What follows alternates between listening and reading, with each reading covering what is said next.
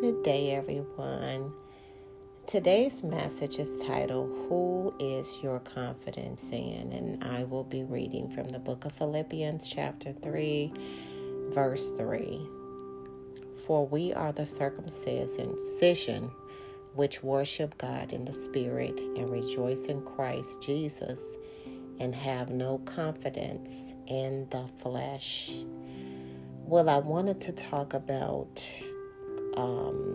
who is your confidence in, because today's scripture destroys any reason to believe we can put confidence in anything we can do or have done. And it clearly tells us that our confidence cannot be in the flesh, but instead it must be in Christ Jesus.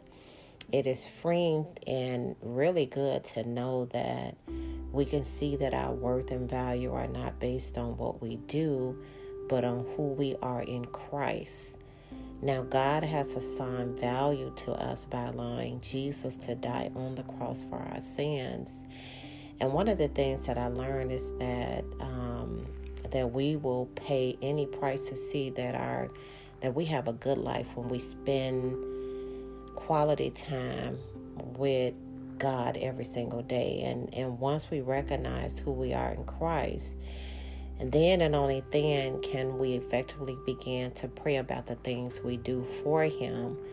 But I want you guys to keep in mind that He wants us to do them in response to what He has done for us and also in us. And He wants our good works to flow out of our love for Him and not out of a sense of feeling like we're obligated to do so. It should really come from your heart. So I'm encouraging each and every one of you guys to meditate on what God has done for you in Christ and the value He has placed on you by sending His Son to die for you.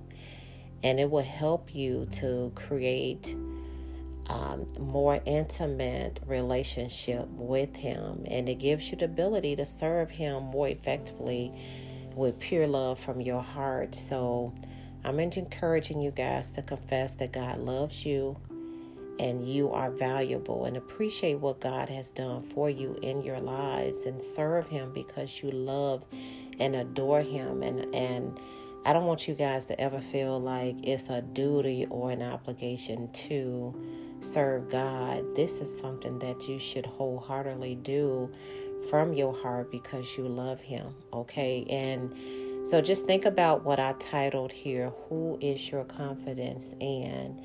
I'm encouraging you to put your confidence in God, because there are so many things that people will do to disappoint you. But one thing I can say based on experience, God would never disappoint us. So put your confidence in the Lord. You cannot go wrong by doing that. So that's my message for today. I thank you guys once again for listening. Have a wonderful day.